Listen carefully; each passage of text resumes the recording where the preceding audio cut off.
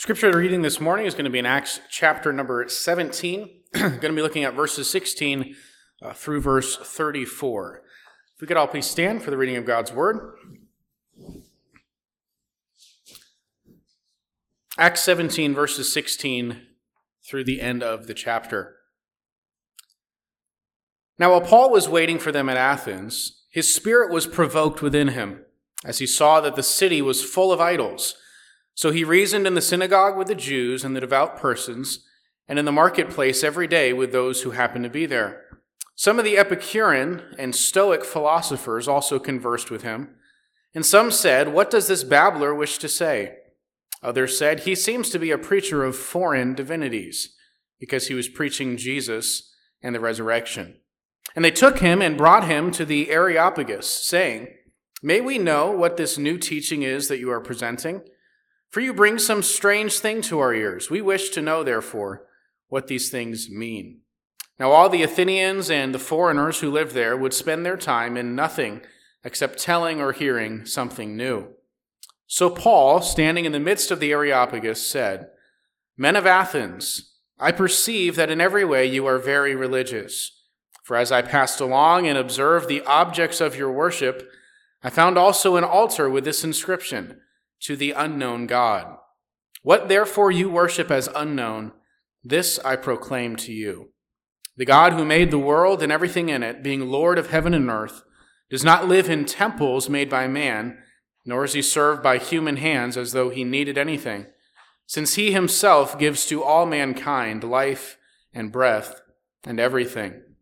And he made from one man every nation of mankind to live on all the face of the earth, having determined allotted periods and the boundaries of their dwelling place, that they should seek God and perhaps feel their way toward him and find him. Yet he is actually not far from each one of us. For in him we live and move and have our being, as even some of your own poets have said, for we are indeed his offspring. Being then God's offspring, we ought not to think that the divine being is like gold or silver or stone, an image formed by the art and imagination of man. The times of ignorance God overlooked, but now he commands all people everywhere to repent, because he has fixed a day on which he will judge the world in righteousness by a man whom he has appointed. And of this he has given assurance to all by raising him from the dead." Now when they heard of the resurrection of the dead, some mocked, but others said, "We will hear you again about this." So Paul went out from their midst, but some men joined him and believed, among whom also were Dionysius the Areopagite and a woman named Damaris, and others with them. Our Father and our God, we ask for your blessing now. As we approach the word of God this morning, I just pray that you would give each one of us ears to listen, hearts to receive, and help us to obey what it is that the Spirit of God has for each one of us today. I pray that you would open our eyes, help us to understand this text and what Paul was trying to convey that day in the city of Athens. Help each of us to be instructed by this about you. Help us to know you better, to love you more. In the name of Christ we pray. Amen. You may be seated. Well, we are continuing our study of the book of Acts, and we are right in the middle of the second missionary journey of the Apostle Paul. Paul, Silas, Luke, and Timothy, they were all called by God back in chapter 16 to take the gospel to Macedonia, what is modern-day Greece. So far, Paul had basically, as we've seen in the first missionary journey, traveled to Turkey, which is modern-day Turkey. Now he's in Greece, preaching the gospel, establishing churches all throughout this region. Just so you can see this on the map, they went first, as they went to Greece, they went up to the city of Philippi. That was the very beginning of their ministry there in Macedonia. Paul and Silas, of course, were arrested there and imprisoned for a time. And then leaving Luke in Philippi, Paul and Silas and Timothy traveled to Thessalonica and then to Berea. That's what we saw last week. In Thessalonica, once again, they met resistance. The Jewish leadership tried to have them arrested, but they were able to escape and head over to the next city of Berea. After spending some time there in Berea, having some success, great numbers of people coming to the Lord, once again, persecution came as a mob from Thessalonica followed them to Berea and tried to get them in trouble there as well. And so Paul had to quickly get out of town. He was separated from Silas and Timothy. And so Silas and Timothy at this point are still here in Berea. Paul has kind of escaped quickly to the city of Athens. And that's where we are at this morning. Paul is in the city of Athens. He's waiting for Silas and Timothy to meet back up with him. He sent word to them to come to him. And today we're going to see Paul's ministry to this city, Athens, the capital city of Greece. Here are just a few pictures of the ruins of Athens. The city of Athens has been called by historians the greatest city of the ancient world. It was the center of art and architecture. It was also the center of philosophy and education. Aristotle, Plato, Socrates, they all came from this city. Religiously, Athens was pantheistic. They worshipped many gods, tens of thousands of gods. It's been said that it was easier to find a god than a man in the city of Athens. And so our text begins by describing Paul's reaction as he's walking about the city, seeing the shrines and the altars. This is what verse 16 begins. It says, "Now Paul was waiting for them at Athens." He's waiting for Silas and Timothy. "His spirit was provoked within him as he saw that the city was full of idols." So Paul is here in Athens, looking around the city, meeting the people, walking the streets, and he becomes greatly distressed at what he sees. Idolatry everywhere. Altars and shrines to false gods. Sacrifices being made to gods of stone. This grieved the Apostle Paul. Paul had a passion for Christ to reign over all the world. When he came into this place of idolatry, he was jealous for the name of Christ, for God's reputation. I think this is an attitude we lack too often. Jesus taught us to pray for God's name to be hallowed. You remember in our study of Luke, when we talked about the model prayer, the very first part of that, Jesus said, when you pray, say, "Our Father in heaven, may your name be hallowed." We are to pray that God's name would be regarded and held with honor among the people, that God would get the glory, the respect that is due to his name. Also in that same model prayer that Jesus gave us, he said to pray for the kingdom of Christ to advance. May your kingdom come, may your will be done on earth as it is in heaven. We are to pray for the nations of the world to be discipled to obey Christ, to acknowledge his lordship. We're to pray for people to come to Christ, not only for the sake of their souls, of course we care about that, but also just for the sake of God, giving the glory that is due to his name. We are to work and pray for the glory of God. And so being in this pagan city of Athens, Paul is grieved at the disrespect that is shown to the true God by all of these impostors. And so verse 17 says that he reasoned in the synagogue with the Jews and the devout persons and in the marketplace every day with those who happened to be there. So Paul's first approach, as always, here in Athens was to preach Jesus to the Jews in the synagogues.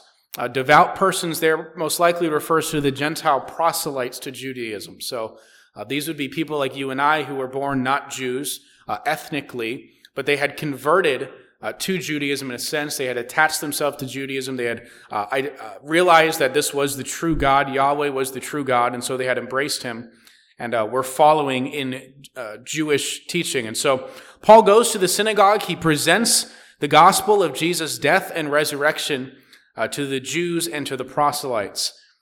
No doubt, as we've seen in the past, Paul went through their Old Testament, demonstrating how Jesus fulfills the prophecies of the Messiah. We saw that last week, that he did that in Thessalonica and Berea, and no doubt he did the same thing here in Athens. Some others in Athens came across Paul, and they were interested in what he was saying. These are not Jews, but these are the pagans of Athens, the pantheists. Verse 18 says, "Some of the Epicurean and Stoic philosophers also conversed with him. And some said, 'What does this babbler wish to say?' Others said, 'He seems to be a preacher of foreign divinities,' because he was preaching Jesus and the resurrection."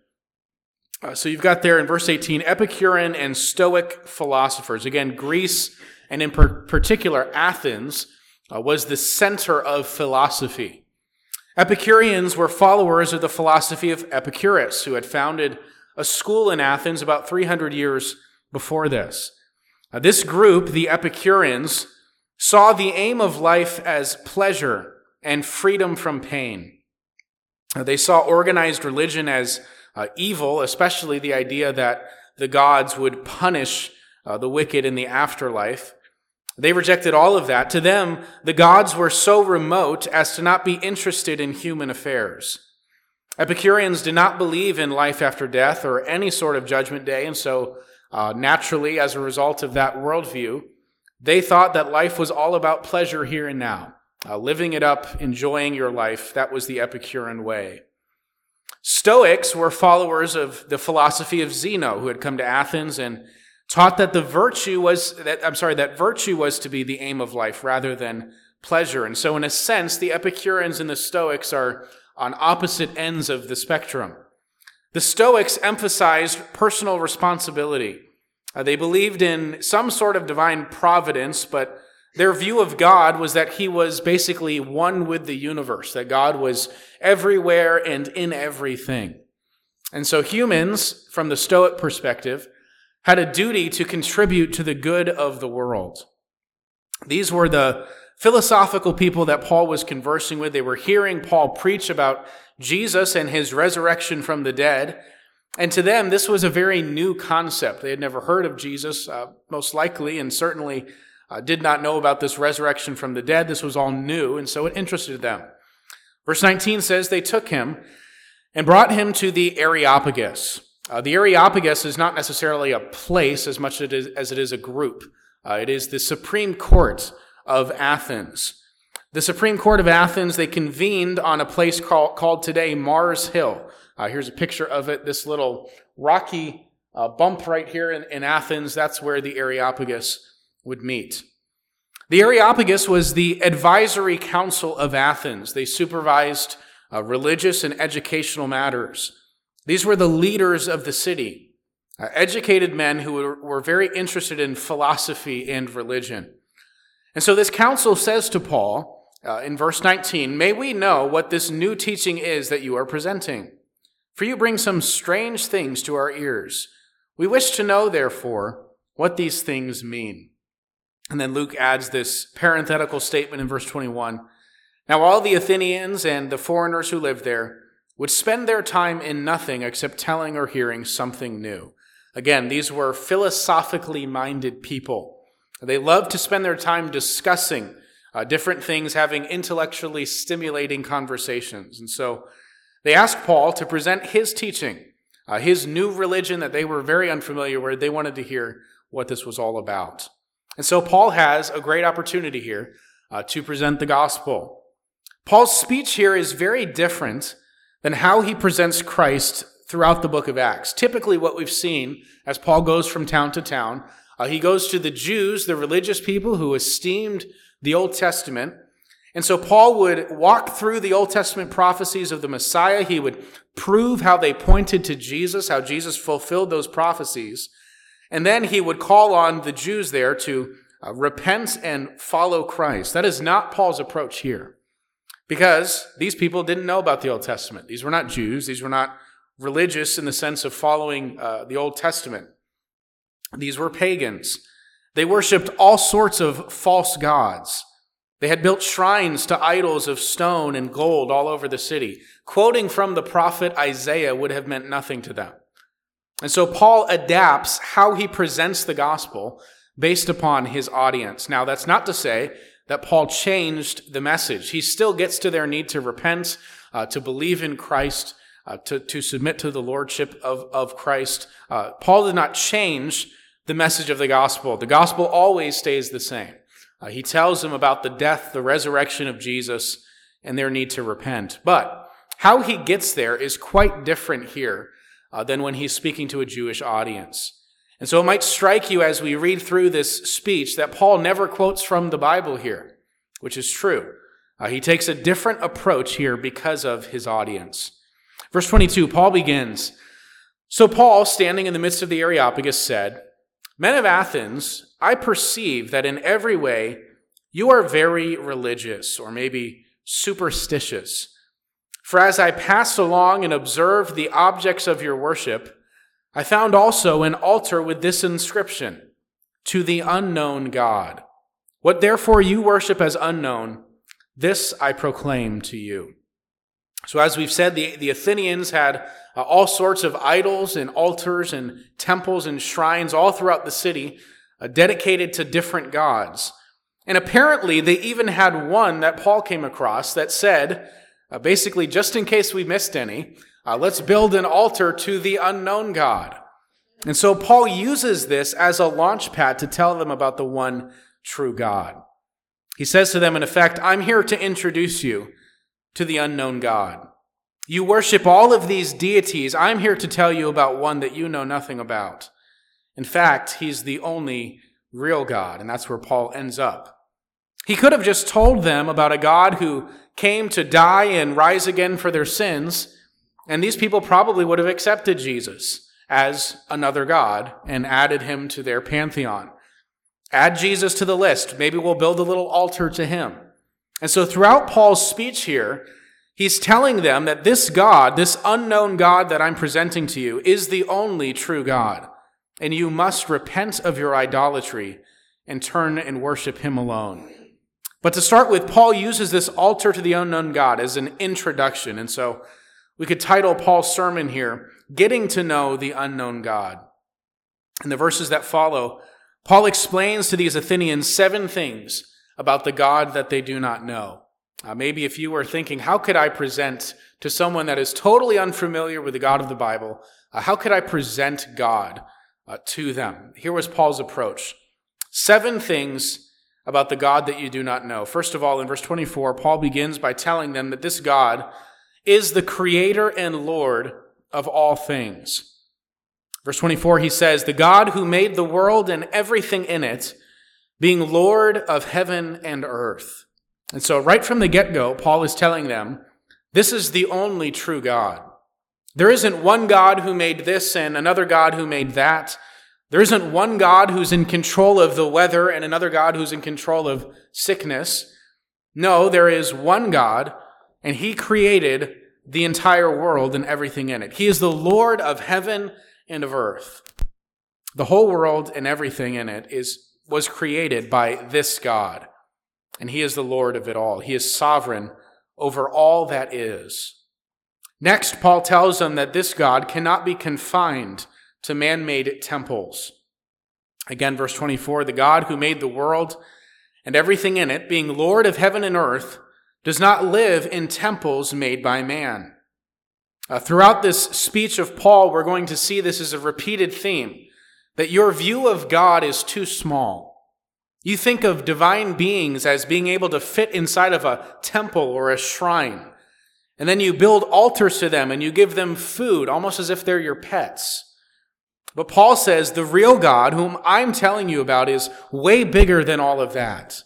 He can't be confined to a temple because he created everything that exists. Number 3, Paul tells them, this God doesn't need you, but you need him.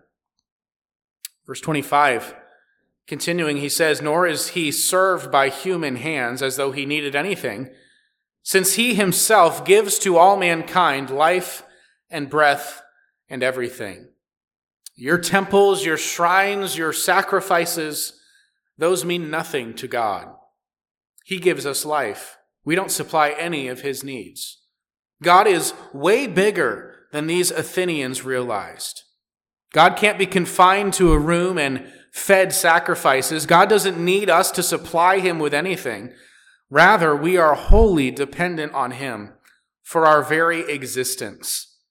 Notice the way that Paul phrases that. God gives to all mankind life and breath and everything. Everything that you and I have, everything that we need for our existence, our food, our water, everything comes to us from the hand of God. Listen to the words of God in Psalm 50. He says, "Hear, O my people, and I will speak. O Israel, I will testify against you. I am God, your God. Not for your sacrifices do I rebuke you. Your burnt offerings are continually before me. I will not accept a bull from your house or goats from your folds, For every beast of the forest is mine, and the cattle on 1,000 hills. I know all the birds of the hills, and all that moves in the field is mine. If I were hungry, I would not tell you, for the world and its fullness are mine. Do I eat the flesh of bulls or drink the blood of goats? Offer to God a sacrifice of thanksgiving and perform your vows to the Most High, and call upon me in the day of trouble, and I will deliver you, and you shall glorify me. God says here in Psalm 50, I don't need you. I'm not dependent on you for anything. If I was hungry, I would go get myself some food. You don't supply my needs. I'm the Lord of all the universe. You need me.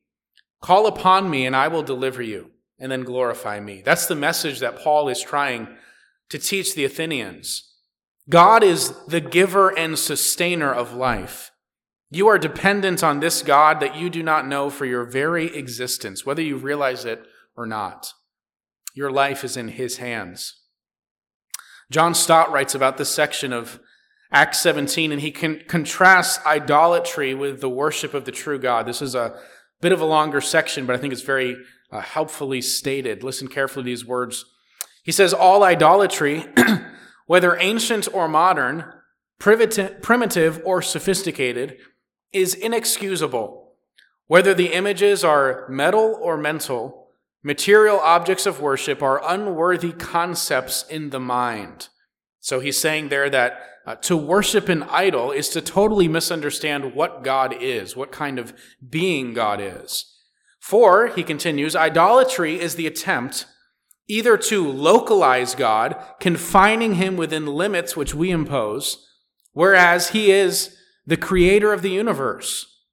Or idolatry is to domesticate God, making him dependent on us, seeking to tame him, whereas he is the sustainer of human life. Or to alienate God, blaming him for his distance and his silence, whereas he is the ruler of the nations and not far from any of us. Or idolatry dethrones God, demoting him to some image of our own invention, whereas he is our Father from whom we derive our being.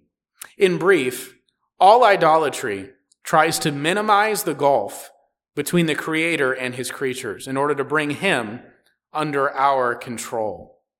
More than that, it actually reverses the respective positions of God and us, so that instead of our humbly acknowledging that God has created and rules us, we presume to imagine that we can create and rule God.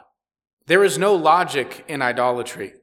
It is perverse. It is a perverse, topsy-turvy expression of our human rebellion against God. And so this is the point that Paul is trying to get across to them, that the one true living God is way beyond our comprehension. He's bigger than us. He is the sovereign of the Lord and of heaven and earth. You cannot benefit God in any way. You can't supply his needs. Your little altars can't supply anything to him. Your shrines can't contain him. God breaks all of your categories. And then comes the next point of Paul's speech, and this is truly astonishing in light of what he's just said. The next point in his speech is that God is knowable. The creator of heaven and earth, the sustainer of the universe, can be known by us. He isn't distant or aloof like the Epicureans say. He desires that we would come to know who he is. Verse 26, he made from one man every nation of mankind to live on all the face of the earth, having determined allotted periods and the boundaries of their dwelling place, that they should seek God and perhaps feel their way toward him and find him. Yet he is actually not far from each one of us. Notice at the beginning of verse 27 the word that. So verse 26, God made all of mankind. He gave us the world to inhabit it, and the whole reason is verse 27, that we should seek God. The reason God made us is so that we would know him, that we would feel our way towards him and find him. Yet he is actually not very far from each one of us. This would have been a radical idea to those in Athens, that God would want to have a personal relationship with us as humans, that he would desire us to know him. Paul says to them, I know you're searching for God. You're seeking to know him. It's obvious by all the altars and religious icons all over the city. This God that I'm telling you about is the one who put that very desire inside of your heart. He made you in order that you would seek after him and find him. Our whole reason for existing is found in knowing and glorifying God. Next, Paul continues to stress that this God is not an idol made by human hands. Again, he breaks all of their categories. Verse 28, for in him we live and move and have our being, as even some of your own poets have said, for we are indeed his offspring. Paul quotes here from Aratus and Epimenides, two Greek poets that would have been very familiar at this time. In verse 29, he says, in light of that, being then God's offspring, because we are made in God's image, because he created us and gave us the life that we have, we ought not to think that the divine being is like gold or silver or stone, an image formed by the art and imagination of man. If God created us, why on earth would we think that we could carve God out of stone? I mean, the idiocy of idolatry is kind of Paul's point here. How can you think that a divine power that is above us, that made us, can somehow be confined to a space and be made out of stone or gold? Something that you made, something that a human being carved. That isn't God. God made us. We don't make him. He's bigger than us. He's more powerful than us. He is transcendent. And so it's an insult to God. It's devaluing him to make idols like this. All of what Paul is saying here is trying to get them to completely reform and reshape their view of God. First, by the fact that Paul keeps referring to God, singular, the one who made heaven and earth and everything, the one who gives us our life, the one that we are dependent on. There's only one true God. But also, Paul is trying to get them to realize that if God made everything and we are dependent on him for our existence, if he is a higher form of life than we are, then he is the creator and we are his creation. God cannot be confined to a temple. He can't be served in physical ways. He doesn't need us.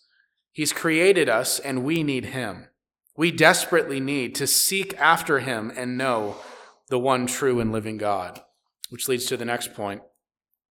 This God is willing to forgive your idolatry and your past sin if you will repent and turn to him. Paul has been scathing them throughout this speech for their idols, their false view of God, the fact that they thought that a stone, a rock, a piece of gold was the divine power. He's trying to break their categories, help them to see that God is way bigger and more powerful than what you've realized. And in effect, you have insulted this God. Your idolatry is an affront to the one and true God.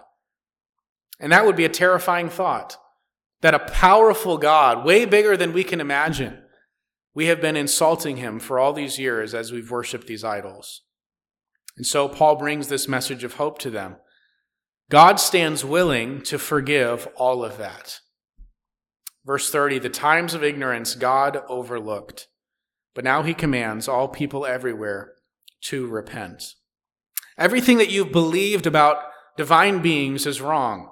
But this God, the one true God who created you and who desires that you would know him, he stands ready to forgive all of your past false worship if you will simply repent. Turn away from the idols, the altars, the temples. Turn away from the gods of stone and turn to the one true God. He is not far from each one of you. He commands everyone from every nation under heaven to repent and trust in him. Next, Paul tells them that this God will judge those who ignore his command to repent. And so with the offer of forgiveness, salvation, this offer of hope that you can know the one and true God, that you can find your whole reason for existence in knowing and glorifying the Lord, Paul turns right around and also says a bit of warning at the end of this. that this God, the one and true God, will judge those who ignore his call to repent. Verse 31, because he has fixed a day on which he will judge the world in righteousness by a man whom he has appointed. And of this he has given assurance to all by raising him from the dead. And so at this point, as Paul is getting to Jesus, the fact that Jesus died and rose again, Paul seems to have been interrupted. As he's closing this speech, verse 32 says, when they heard of the resurrection of the dead, some mocked. But others said, we will hear you again about this. So Paul went out from their midst, but some men joined him and believed, among whom also were Dionysius the Areopagite and a woman named Damaris and others with them. So some of the people here, these philosophers, mocked Paul for thinking that people could rise from the dead. Others were interested enough to want to hear more, but not right now. We'll come hear you about this again some other time. And then some believed and became disciples of Christ that day. Among those who were saved was Dionysius the Areopagite, one of the leaders of the city of Athens, one of these court members of the Areopagus. Church history records that Dionysius became the pastor of the church in Athens and actually gave his life in service of Christ. We don't know how long Paul stayed in Athens or what the rest of his ministry there looked like, but it seemed that this was the first city in Macedonia where he was able to preach the gospel without experiencing persecution. He wasn't arrested, he wasn't thrown out of town. The response to his message certainly was split. Some rejected it and laughed at him. They were too smart, too sophisticated to accept his preaching. Others were saved, including an intellectual leader like Dionysius. God worked on his heart and drew him to faith in Christ. Such a conversion should remind us that the gospel is the power of God to save, even some who may surprise us. Everyone, no matter how educated, has a God-shaped hole in their heart. And we as Christians have answers to the deepest questions of life, answers that no one else has. Our job is to present the one true God to those who are desperately searching for him. When we're presenting Christ to those people who are unchurched, who maybe have no understanding of God or of his word, the place to start is with the fact that God exists. Start with God as creator.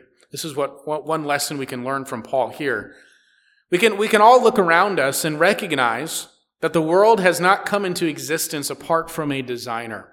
Despite what the secular humanists tried to say, all of us, just common sense, know that this world is way too intricate and detailed to have come about through random chance. And so Paul starts by answering these deepest questions of humanity. Where did we come from? What are we doing here? Is there a God? Can I ever know him? Paul answers all of those questions in this speech, introducing them to the one true God who created all things and who desires us to know and worship him. Then Paul tells them that this God has been manifest to us in history through Jesus, who was raised from the dead and appointed as Lord and Judge of the world. And Paul gets to the command toward the end of his sermon there to each one of us to repent and turn to this one true God. Those who obey this command will find the Lord. He isn't far from each one of us. He desires that we would find him. Those who reject this command to repent will face God on Judgment Day. And so while it's true that Paul doesn't quote directly from the Bible, throughout this speech, he essentially gives them an overview of the whole Bible. He starts his speech where Genesis begins, with God as creator of all things. And then Paul ends where the Bible ends in Revelation, with Jesus as judge of the world and how we will all stand before him.